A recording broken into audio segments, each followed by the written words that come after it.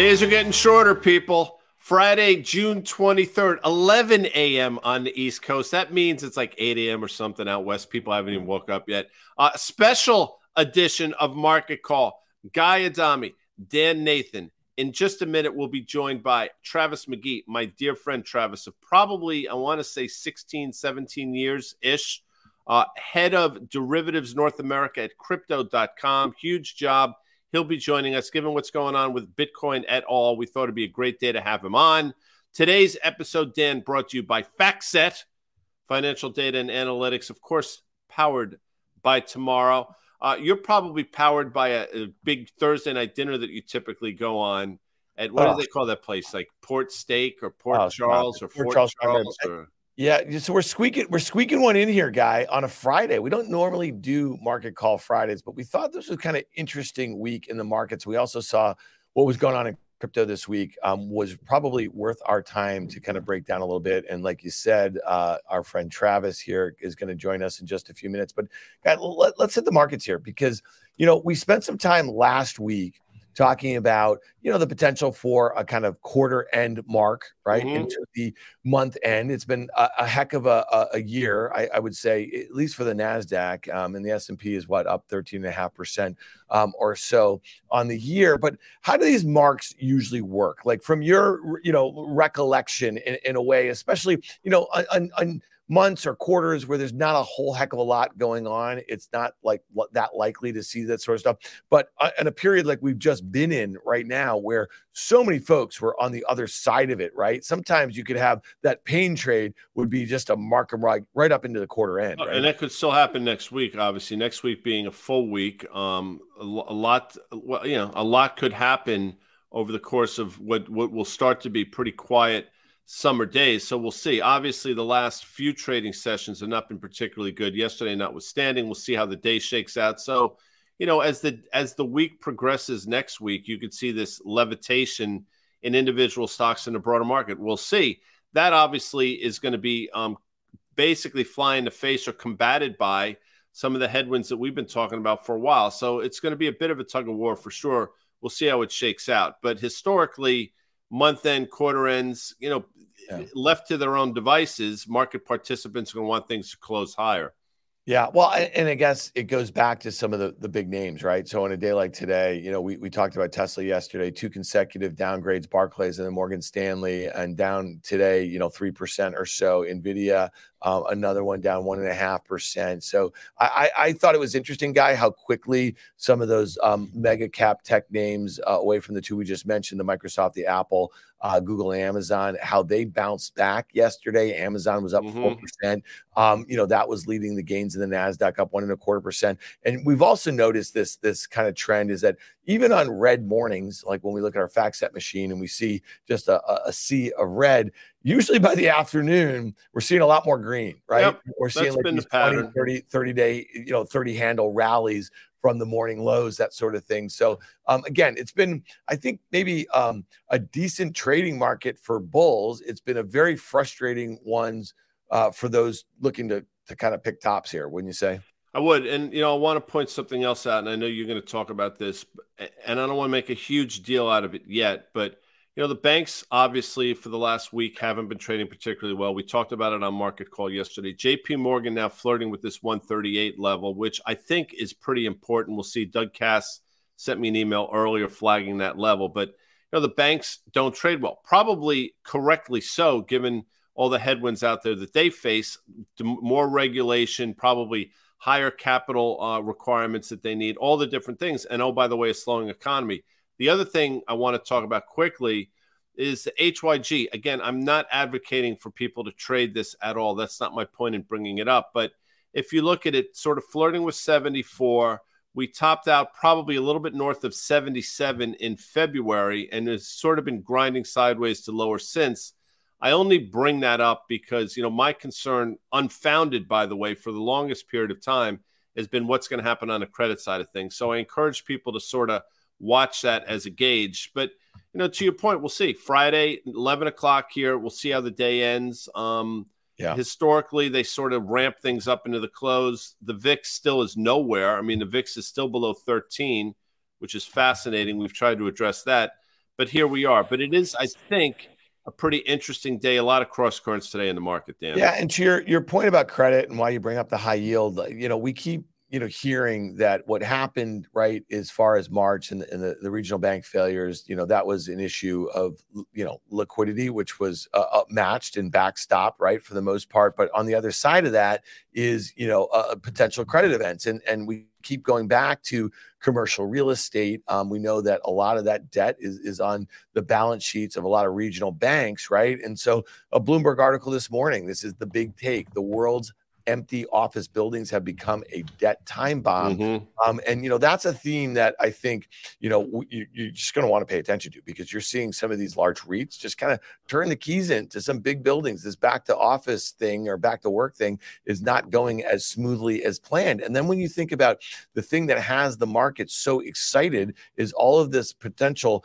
productivity gains from all of these generative AI and large language models, and the way they're going to be integrated into, and commercialized, where a lot of businesses are going to be kind of employing these sorts of products. Well, that might actually further spur this kind of, work from home, remote working sort of thing at a time where every headline I see about large, companies here in America, they want their workers back in the office right now, guy. They don't think they're being particularly productive outside the office anymore. So it's kind of an interesting, push and pull that we have here. And that's one that's likely to play out because, again, we've seen it, out in Silicon Valley where, listen, some of these REITs are just kind of handing the keys back to the banks. Mm-hmm. I want to play tight end for the Giants. That's not going to happen either. And if the COVID thing had lasted for a couple months, maybe we could have put that work in the office genie back in the bottle. But a couple years into this thing, I think the climate has changed, and obviously employers want their people back. The question is,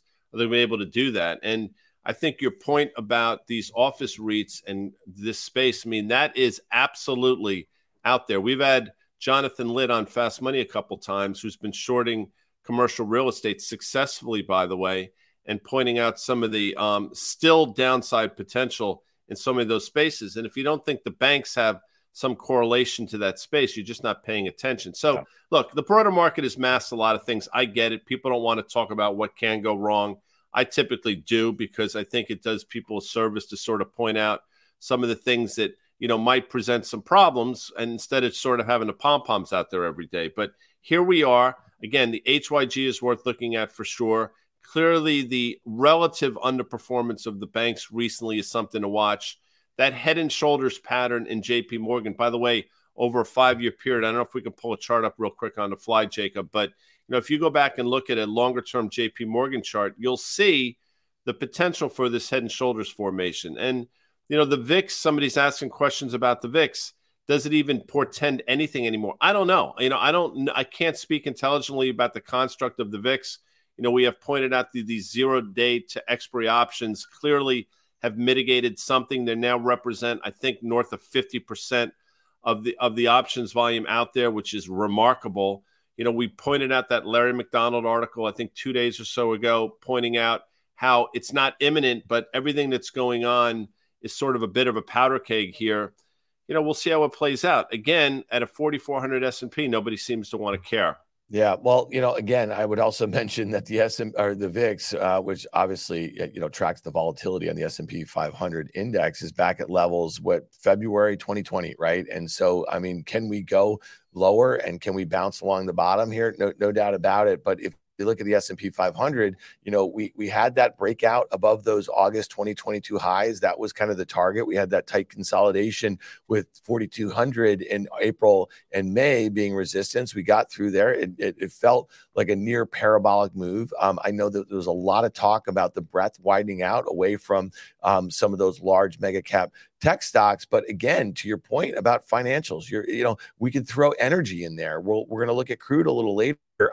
The two areas of the market that I would think that give us the best read on the health of the economy act very poorly relative to the ones that are trading at very high valuations that have driven a lot of the performance of the S&P and the NASDAQ. And Guy, I don't know how we don't get back to the Fed's second high of 4,200 in the not so distant future. You see that 200-day moving average kind of, just kind of flatlining over there. I think that would be a very healthy thing, especially if you're bullish. Like the idea that we come in 3 or 4% and take out a little of the euphoria. And then if we just look at the NASDAQ 100 really quickly, Guy, I mean, this one just went absolutely parabolic and unchecked. It just seems like a very dangerous sort of setup, because I'm in the camp that the stocks that are driving the NDX, and we know that 7 of them make up $10 trillion in market cap and more than 50% of the weight of this index of 100 stocks, unchecked, the higher we go, the harder we fall. Yeah, that's the irony of the entire thing. I think if you're bullish, you want to see some of the things we've been talking about in terms of these pullbacks to certain levels. If you're bearish, counterintuitively, I think you want to see this market continue to sort of grind higher, suck everybody in, and have that inevitable drop. So that's the push me, pull you. We get a lot of comments. I think this is what, and I appreciate this, by the way, Griffin. So Griffin Keenan says, you're helping me change my life and my family's life for the better. I appreciate that. Look, we do our best for sure. And we try to sort of steer people as to some of the things that they should be watching below the surface. So that's kind of you to say. I think it's a time that we bring in our man, Travis McGee, Dan, if you're so inclined. 100%. Travis, welcome to Market Call. Gentlemen, I could not think of a better way to spend my Friday. Oh, stop it. I mean, that's complete nonsense. So there's context here, and I think I started the show with it. I think, Travis, we've known each other for the better part of 15 years, if not longer. So the folks at home understand, Travis is a Marine. Travis is a father of 3. He's a wonderful father. He's a great husband. He's involved in the community, and he happens to be a brilliant mind. We worked together back in the day. Our paths have crossed a number of times since then. And now Travis is head of derivatives North America for Crypto.com. And that is not nuanced, but it's important because it's a huge job. And it speaks to the reason you guys at Crypto.com set it up that way. Maybe you can speak to that and we'll get a little more granular. Yeah, absolutely. So it's, to give you a little bit of background too. So I previously ran a what we would call it, today a TradFi exchange. So we were very much focused on your more traditional markets, and that company was called Nadex, the North American Derivatives Exchange, and we'd been in operation for the better part of 13 plus years, CFTC regulated. We were acquired by Crypto.com March 1st of 2022. So we're now a little over a year into the relationship, and I think the distinction is important. We obviously have the Crypto.com, which I think a lot of people are familiar with that enables and provides access to spot crypto. But Crypto.com Derivatives North America is our U.S. entity, and we maintain that same CFTC regulation that we had previously with Nadex. So the products that we're offering here in the U.S., notably our derivative contracts, and right now we have derivative contracts on Bitcoin and Ethereum, and looking to offer access to more tokens here very soon.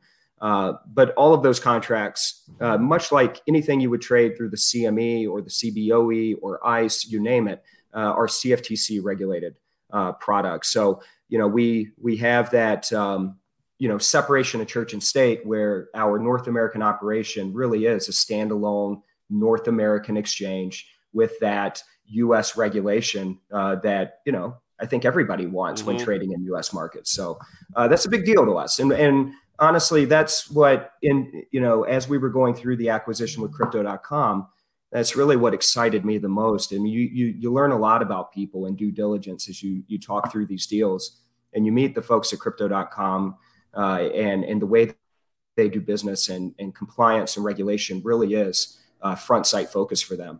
And you see that, with a lot of the licenses that, just yesterday we obtained another license in Spain, and we continue to work with regulators across the globe to acquire more licenses and just make sure we're doing things the right way. Yeah. Hey, well, Travis, and I've gotten to know you over the last few years through Guy, and I got to give you guys a shout out at Nadex. You were one of our very first sponsors when Guy and I started doing the predecessor of Market Call. It was the macro setup, and we really appreciate you guys believing in us at the time, and the collaboration has it's look at this, look where we are here, big. So we got that going for us, which is nice. Guy and I, we really.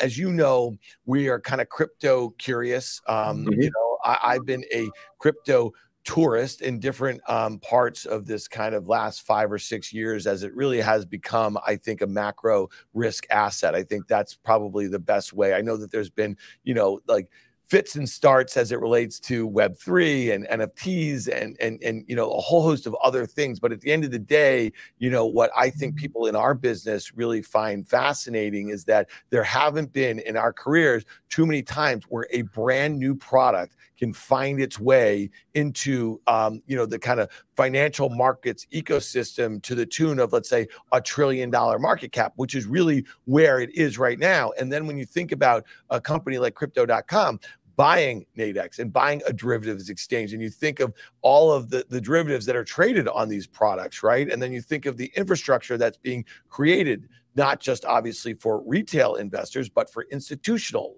investors, right? To be able to kind of view this and use crypto as a macro risk asset. So talk to us a little bit about what the heck went on this week, because, Bitcoin started trading. We'll just talk about Bitcoin, started trading the way a lot of people who are very familiar with the product thought that it should have when the regional banking crisis took hold, right? And we saw the dollar started coming in a little bit, and we saw just Bitcoin just surge, right? So the last couple months, it's come in off of those recent highs or so. But what happened this week, where we've had this kind of 25% plus move in absolutely a straight line, trading very near now 52-week highs? Give our listener, our viewer, a sense of what you think went on here with BlackRock filing for a spot Bitcoin ETF. Yeah, that's a great question. And I mean, you obviously highlighted and surfaced a big catalyst there with your last comment about BlackRock. Listen, I think end of day, particularly as it pertains to crypto and the crypto, cryptocurrency it's a big world. There's a lot of intricacies that operate behind cryptocurrency. It's not just Bitcoin and Ethereum. It's not just Web3. It's not just NFT. I mean, there's a lot going on behind the scenes that make up the crypto space. Some of which will prevail, some of which may not prevail. But the core behind it and blockchain technology, there's something there, and I think people see that. Now, there's obviously a lot of curiosity about what that means, and you can relate that back to like a lot of us that were trading in the latter part of the 90s and the early 2000s, as with the dawn of the internet and as things, started to find its footing, some companies made it, some companies didn't. We obviously saw the tech crash in that early part of the 2000s. It was a lot to sort through there, and things started to make more sense, and we started to get more clarity as we moved along. And a lot of that clarity obviously comes with regulation, and that's a battle that we're all listening to and keenly focused on right now here in the US. What does regulation mean for cryptocurrency? What does regulation mean for Web3, so on and so forth? So that's something we're still trying to sort out. And I think with all of that, you have uncertainty. You have people really clamoring for, well, what does all of this mean, and where does it go?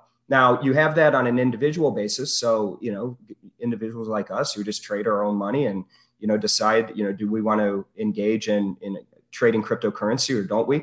We have our own questions, but just like we have questions, so do larger institutions, the BlackRocks of the world, Larry Fink, the titans of TradFi and individuals who are in this day in, day out and have been so for the better part of their entire career. They have the same questions that we have. So when you see someone like a BlackRock make a statement like they did this week and say, we are going to move forward with a spot Bitcoin ETF, you kind of have to unpack that and back into the amount of due diligence that probably went into that decision. the amount of legal work that went into that decision, the amount of conversations they had with regulators to make that decision.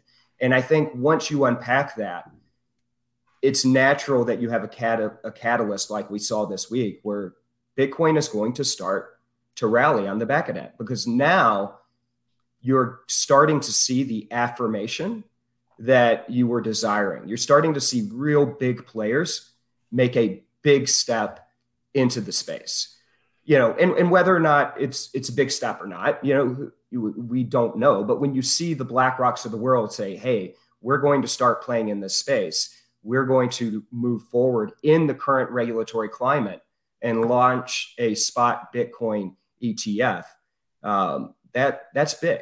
And to your point, we saw a massive rally over the course of the last 6 or so days in Bitcoin and a broad range of cryptocurrencies for that matter on the back of that. So I think, again, I can't predict the future, and I certainly can't speak to what individual cryptocurrencies are going to do, but that's a big shot in the arm for Bitcoin. That's a massive shot in the arm. It's validation is what it is. When you have an institution of that magnitude make those decisions. And you're right. I mean, they didn't wake up one morning and decide. There was obviously a huge amount of thought and then process that went into this. And, I mentioned that I'm a huge fan of yours. I consider you a dear friend. And I think obviously when Crypto.com made the decision to bring you in and put you in that seat, they made an incredibly smart one. Now, I'm biased, but it doesn't mean I'm wrong. But with that and everything that's gone on over the last couple of weeks, there are tremendous growth opportunities in North America. So maybe speak to some of your plans, because I think what you just talked about for the last few minutes opens a tremendous amount of doors for your growth plans here in North America in general. Yeah, without question. And that was a lot of that was, part of the due diligence when we were looking at this partnership with Crypto.com. It's, Crypto.com certainly didn't pull, North American derivatives out of thin air, right? So, they're just like BlackRock. There's a lot of thought that goes into this. We don't just create products to simply create products. A lot of our business, no different than previous businesses that, Guy, you and I have been involved in the brokerage space or the TradFi space, you build products off customer demand.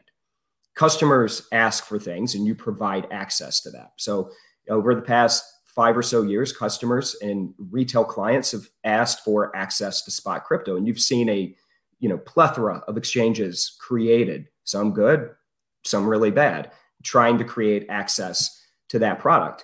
In that same vein, you've also seen retail traders.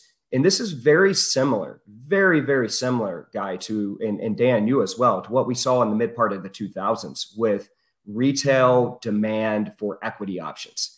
It was, we had about a 10-year stretch where it was parabolic.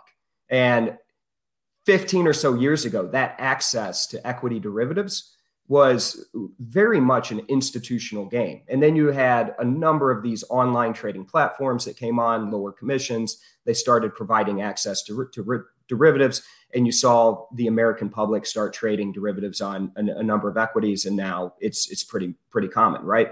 Well, that same you're seeing that same story play out in the crypto space. You have a lot of clients, a lot of retail traders globally trading spot crypto. They're very comfortable with spot crypto now. Now they're seeking more. And the more that they're seeking is protection. And one thing that crypto has lacked over the past, certainly 5 years, but definitely the past 2 years as well during these volatile periods, is regulated derivatives on top of that underlying cryptocurrency. Now you've had it, for the better part of 5 years through the CME, which is a larger player, and their contracts have historically until recently been very much institutional focused. Most retail traders are not going to hedge a small spot crypto position with a CME Bitcoin future. The capital, it just doesn't make sense, right? So having players like us come in, we fill that void for that retail trader that is a mom and pop investor that isn't buying, 15, 20, 30, 40, 100 Bitcoin at a time. They're trading onesie twosies, and they need that same access that a BlackRock needs to hedge that position. So you had mentioned earlier the 0-day options. 0-day options are all the rage now, right? It's a cleaner hedge. against your position versus using a quarterly expiring future or something of that nature, right? It's just every single day, the way we see volatility act now versus what we were seeing 15 years ago, it's almost instantaneous. You get these very sharp moves, and zero-day options provide a nice hedge against that. Nadex, we were really the home of zero-day options. So our products are very much our traditional finance, our TradFi products and our crypto products are single-day focused, right? So it allows that individual to come in with capital efficiency, low dollar amount, and on a fully collateralized basis. So you can't trade on margin. So the most you can lose is what you put into the trade. It allows that retail trader to come in and hedge that position with a small amount of capital and provide, enable those protections that they were lacking a couple years ago. So the demand for us, we create that product, the acquisition of Nadex, all of that is because of demand in the US space for crypto derivatives.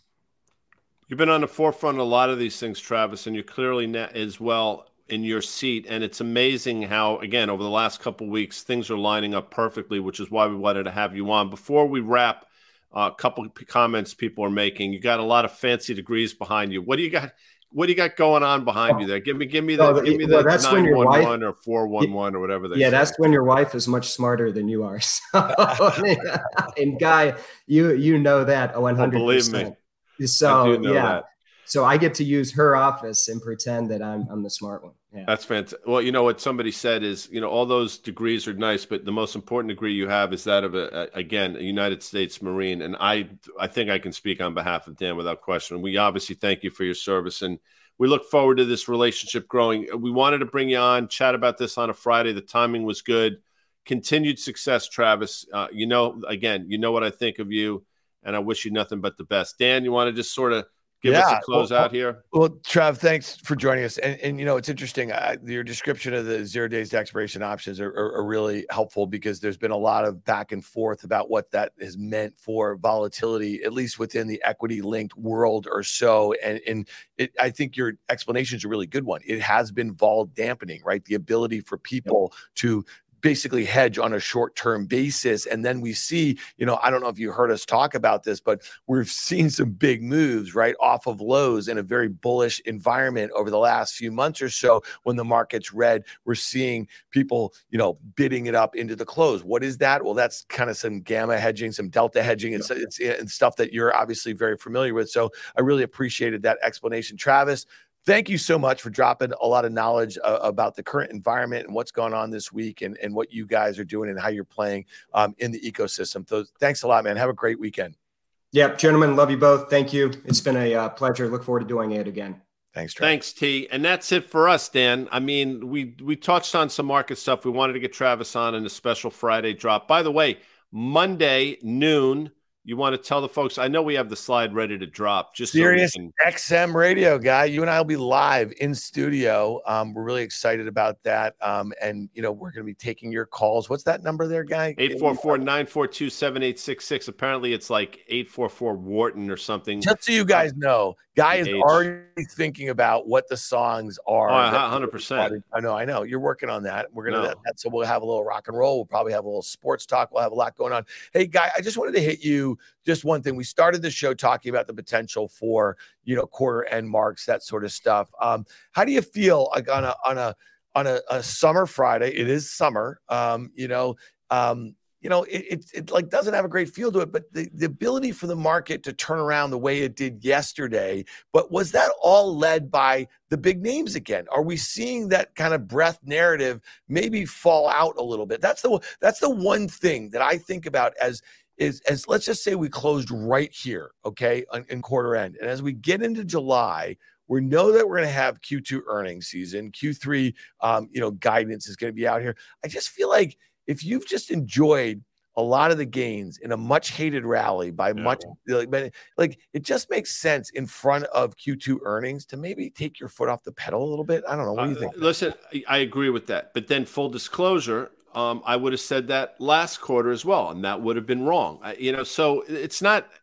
I'm not trying to duck your question. Your question is exactly the right one, but it's been a difficult environment for the last few months for sure to try to navigate, unless you just sort of decided you're going to put money on all these stocks that have effectively gone parabolic. The question I think you have to ask yourself and think about over the weekend are, do valuations make sense in this environment? And I think you're going to more and more people are going to start talking about valuations and how in a slowing growth environment, not just here, but globally, you look at global PMIs all on the decline.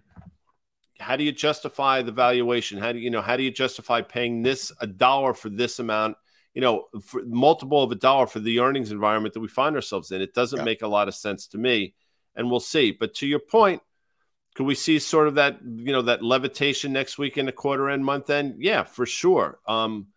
Would it signal a more potentially bearish outcome in July? Probably, but that's what, as they say, Dan, that's what makes markets. That's what makes markets. Guy, I'm just going to make a little bit of a prediction here. I think I like predictions. I think in the NASDAQ, we are going to have a down 4% day in the next 2 weeks. Good. I think that, put some fear back in the market. We're going to have a VIX back in the high teens, that sort of thing, or mid to high teens-ish, 16, 17, something like that. I just think that is actually one of the most healthy things, especially after this rally over the last 2 months has just come unchecked. So that's the way I'm playing for it. All right. That's it. I want to thank Travis McGee. Travis is the man. Crypto.com, head of derivatives in North America. Thank you, T. Obviously, FactSet Financial Data and Analytics powered by Tomorrow. Our podcast, the On the Tape podcast, dropped earlier today. We named that Deja Vu all over again, and a conversation with Dan Greenhouse. We got a lot of shit going on, as they say. Yeah, we do, man. Well, it was fun, Guy. I hope you enjoy the weekend. You digest. Well, I'm going to be on CNBC's Fast Money tonight in 4.5 hours, so I ain't done yet. I will not be. Have a great show, man. I'll talk to you later. Thanks, everyone, for joining us on Friday.